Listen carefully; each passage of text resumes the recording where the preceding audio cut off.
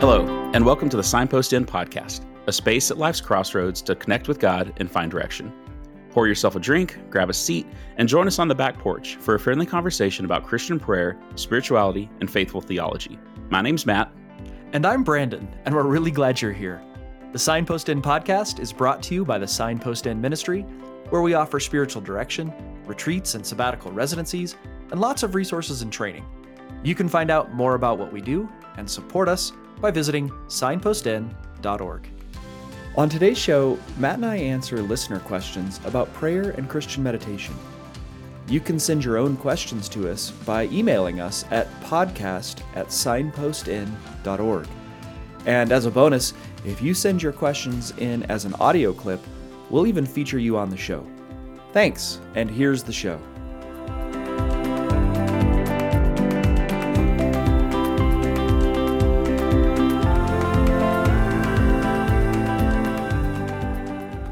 Hey, Brandon, welcome back to the back porch. Thanks, Matt. It's good to see you. It's been a while. It's good to see you, too. I've missed hanging out. Yeah, I always like these conversations. Yeah, me too. Me too. Well, and on the concept of having conversations, we sort of are welcoming guests to the back porch today in the form of listener questions. Yeah, I'm actually really excited about this, and I do want to start off by apologizing to the people who sent their questions in. I sent out the plea, both like a little short podcast and on social media, and people responded and got some really good questions back to us, and I just want to say to them, sorry that it's taken us so long to get this episode out. Yeah, well, hopefully we were able to help them and get some good questions in here. Yeah, and I hope other people feel free to send some questions in. So if you have questions, notice that we love them. So send them to us. Email them to us at podcast@signpostinn.org, and we'll try to get them on the show eventually. Yeah, and we got some very interesting ones from a whole scope of various topics. Obviously, a lot of them are about prayer, but as an example of one that's not, we got a question from Kevin. And his question was, did Paul read the Old Testament allegorically in the rabbinical tradition of Philo of Alexandria? Yeah, thanks, Kevin. Appreciate that. I know you, and I see you, and I recognize what you're trying to do, I believe. You may be asking this question honestly, but I don't think you're asking it honestly of me because I have no idea. I am not an expert in New Testament scholarship, certainly not on that level. So, yeah, I have no idea. I had to, because I'm this kind of guy, I had to go do a little bit of research, and I found a couple articles that would lead me to say no. But I have no way of knowing whether or not. Yeah, I'm sure it's a very important thing. I know it's a very important question. Maybe I'll try to find somebody to interview for you, Kevin. So maybe I should interview you, Kevin. Want to come on the show? Send me an email. Yeah, he might already have an opinion on this. Who knows, right? It could be a really fun back porch conversation. Yeah, definitely need a good stout drink for that one, though. Right. I love it when the theology nerds all gather up on the back porch. It's always a lively evening. So yeah. All right. Well, let's get to something that maybe we can speak to. So Aaron writes in and he says, how do you pray by yourself? What does that prayer look like when you aren't crafting a prayer to be heard by others? I love this question. I love this question because to me, it sounds so like it resonates deeply with me too. And it's so honest. We have all, I don't know, maybe not everybody has, but most of us have had that experience of praying in public. And there's always that weird kind of, am I praying in such a way that I'm actually praying to God, or am I praying, and really what I'm aware of is how other people are hearing my prayer?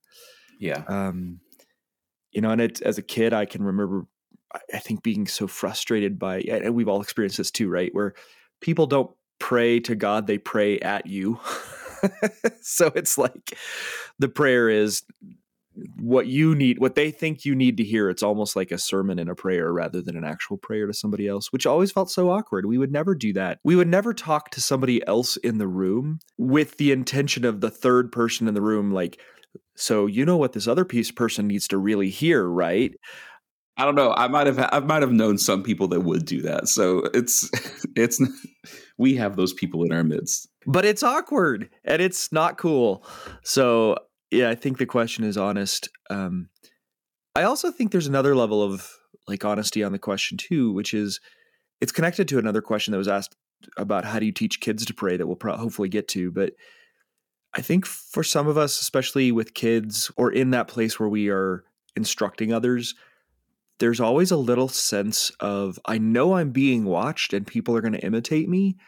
And I don't think that's a bad thing, but we're that conscious awareness of being watched and that people are imitating the way I pray adds a level of difficulty or complication to prayer. So I know that, that I resonate with that too. But one of the reasons I really like questions about prayer is because the Bible and Jesus like literally directly answers a lot of these questions and you don't have to really go very far. So it's the place to naturally go, I think, is to the Lord's Prayer in Matthew 6. When Jesus teaches us the Lord's Prayer in Matthew 6, it's part of the Sermon on the Mount, right? So you've had the Beatitudes, you've had him talking about how we should treat our enemies and things like that. And then he gets right before he actually teaches the Lord's Prayer in Matthew, it's 6:5, he says this. He says, whenever you pray, you must not be like the hypocrites, because they love to pray standing in the synagogues and on the street corners to be seen by people. Truly, I tell you, they have their reward. But when you pray, go into your private room, shut your door, and pray to your Father who is in secret.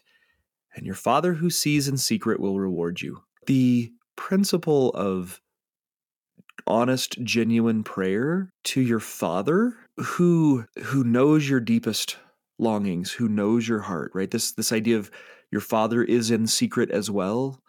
He knows. He's there with you. He knows you better than you know yourself. So there's no magic to going into your closet. It's not like that's the prescribed way to pray and God will only accept your prayer if you do it this way. There's rather the sense that this is an intimacy thing. And that leads right to the connection of, and I hope I can get back and answer the question a little more directly in my mind, but one of the things that's so fascinating about the Lord's Prayer that Jesus teaches us, which happens just a few verses later, is that Jesus says, "Our Father."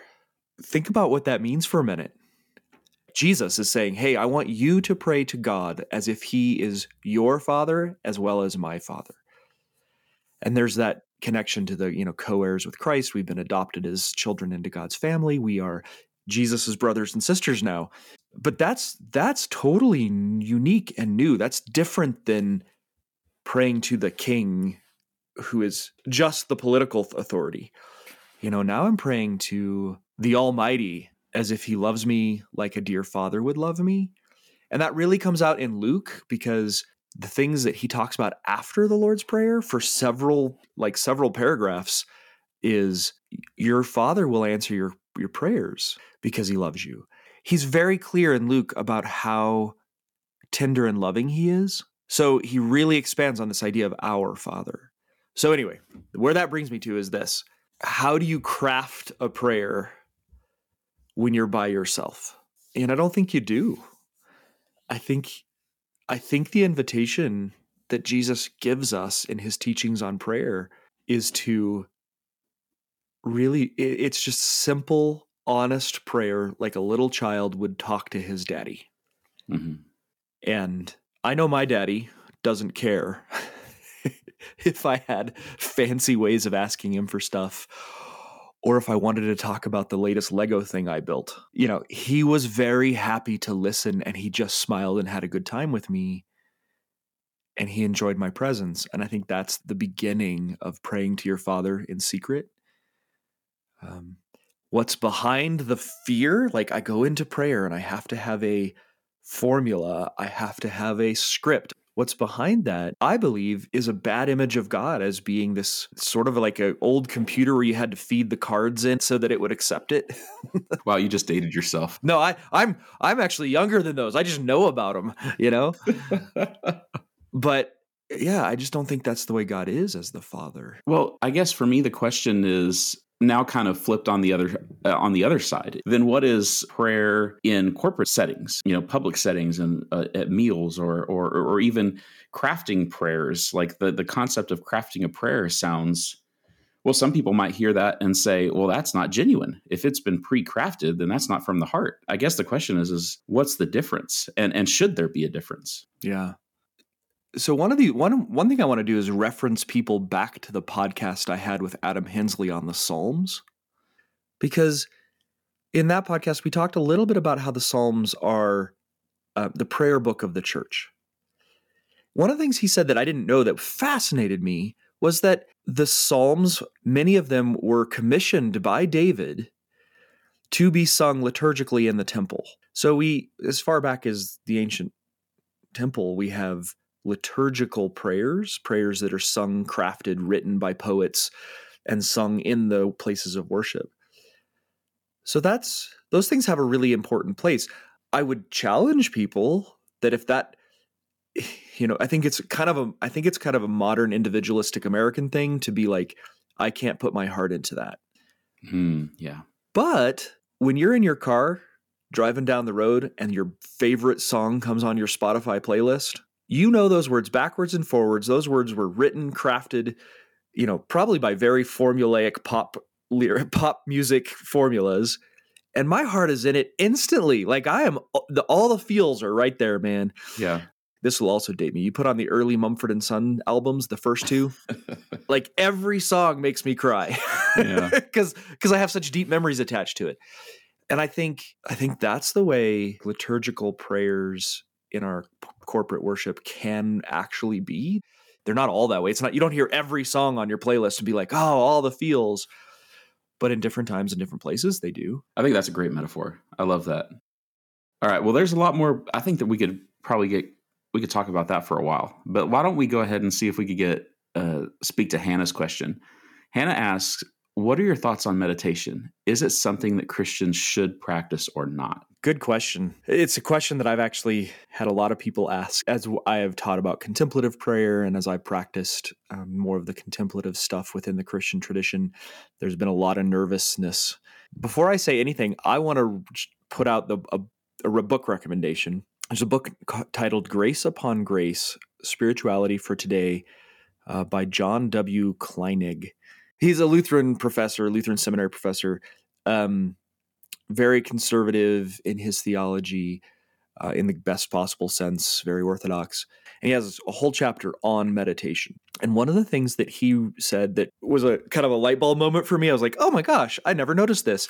Is he says, in the broadest sense, we all meditate, right? Like meditation is sort of a relaxed focus or a relaxed attention. And it almost seems like for humans, that's practically a natural state for us. We kind of slip into it all the time. Like you're probably doing it right now listening to this podcast. You're not deeply, deeply focusing and working really hard analytically. Now, probably some of you are because I'm talking about meditation and all of a sudden you're everybody's antennas are up and going, oh no. But we slip into meditation when we watch TV. We slip into meditation when we listen to music. We do it when we're driving.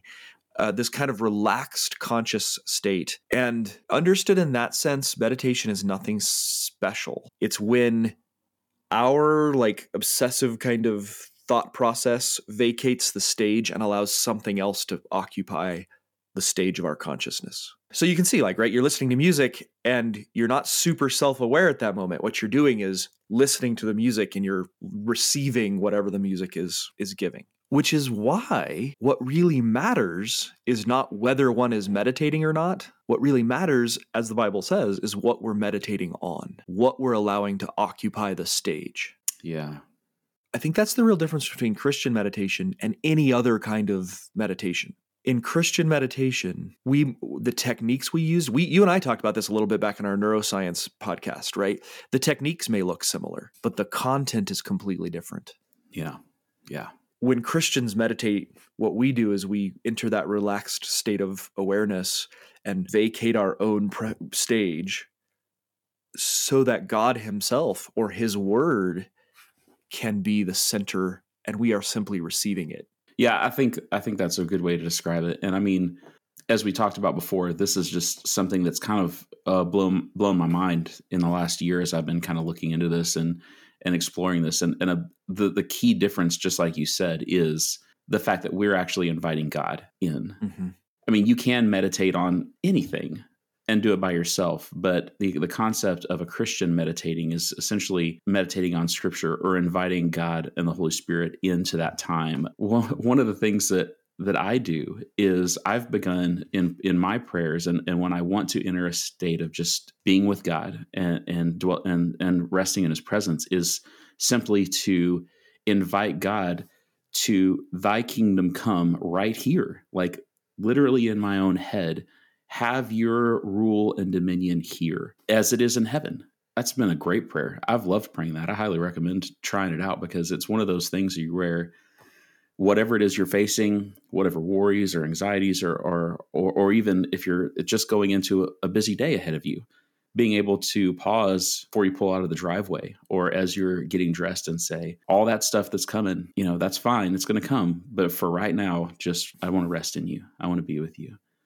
And sometimes God will surprise you and say some really great things in those moments, or you can just leave that time being deeply blessed in His lavish love that He gives us. It's pretty great. Yeah. Like what you're describing, doesn't require massive amounts of mental effort to focus on God's, some specific Bible verse. What you're doing, and it sounds like, and I do this too, is I'm really actually relaxing my mental effort of worry and concern, and think of meditation again as a kind of a passive receptive state of consciousness, receiving the meaning of the words, thy kingdom come, thy will be done, and receiving the presence of God. I'm becoming aware that God is actually with me and cares about me.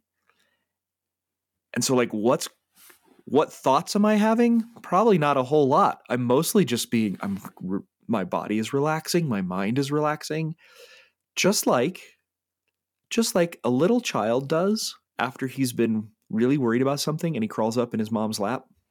Mm-hmm. And he's like, oh. Just being held. Yeah.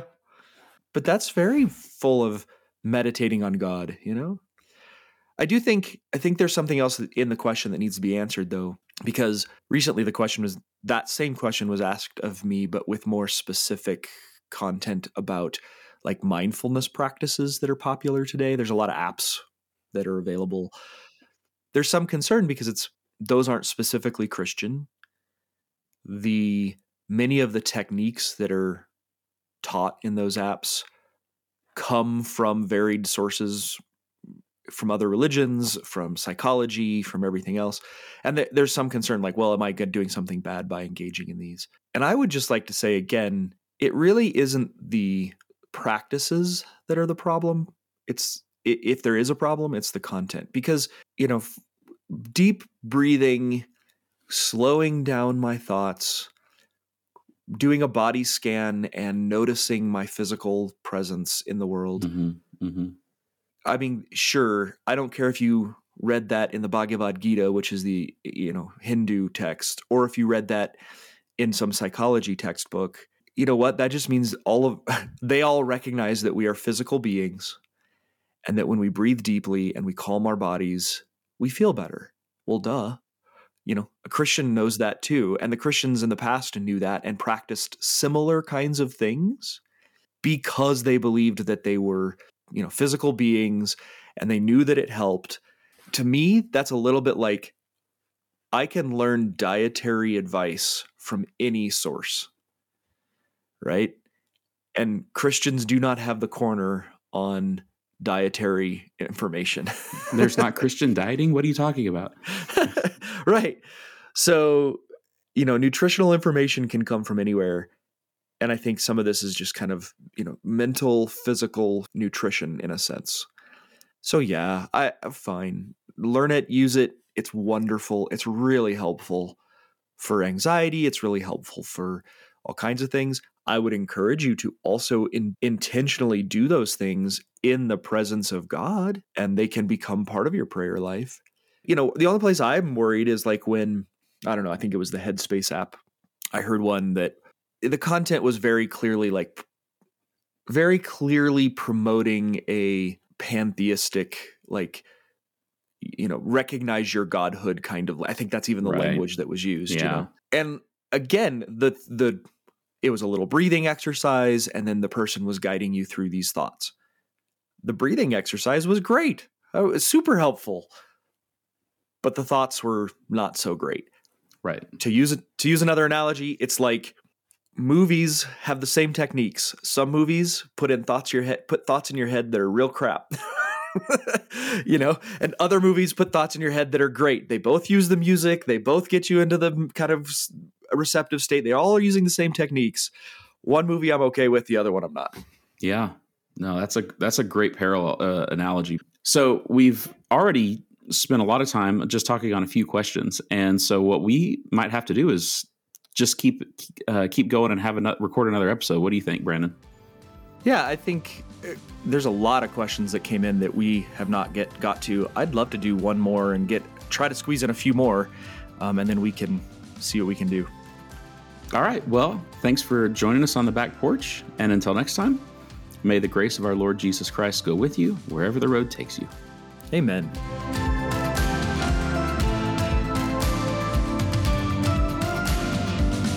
Thanks for listening. Don't forget to visit us at signpostin.org. While you're there, sign up for our e-newsletter and we'll send you a free ebook. Also, a big thanks to all of our supporters. Signpost In is a 501c3 nonprofit ministry, and we exist only because of our generous donors who make everything we do possible. Please consider supporting us with your recurring donation. Visit signpostin.org/donate.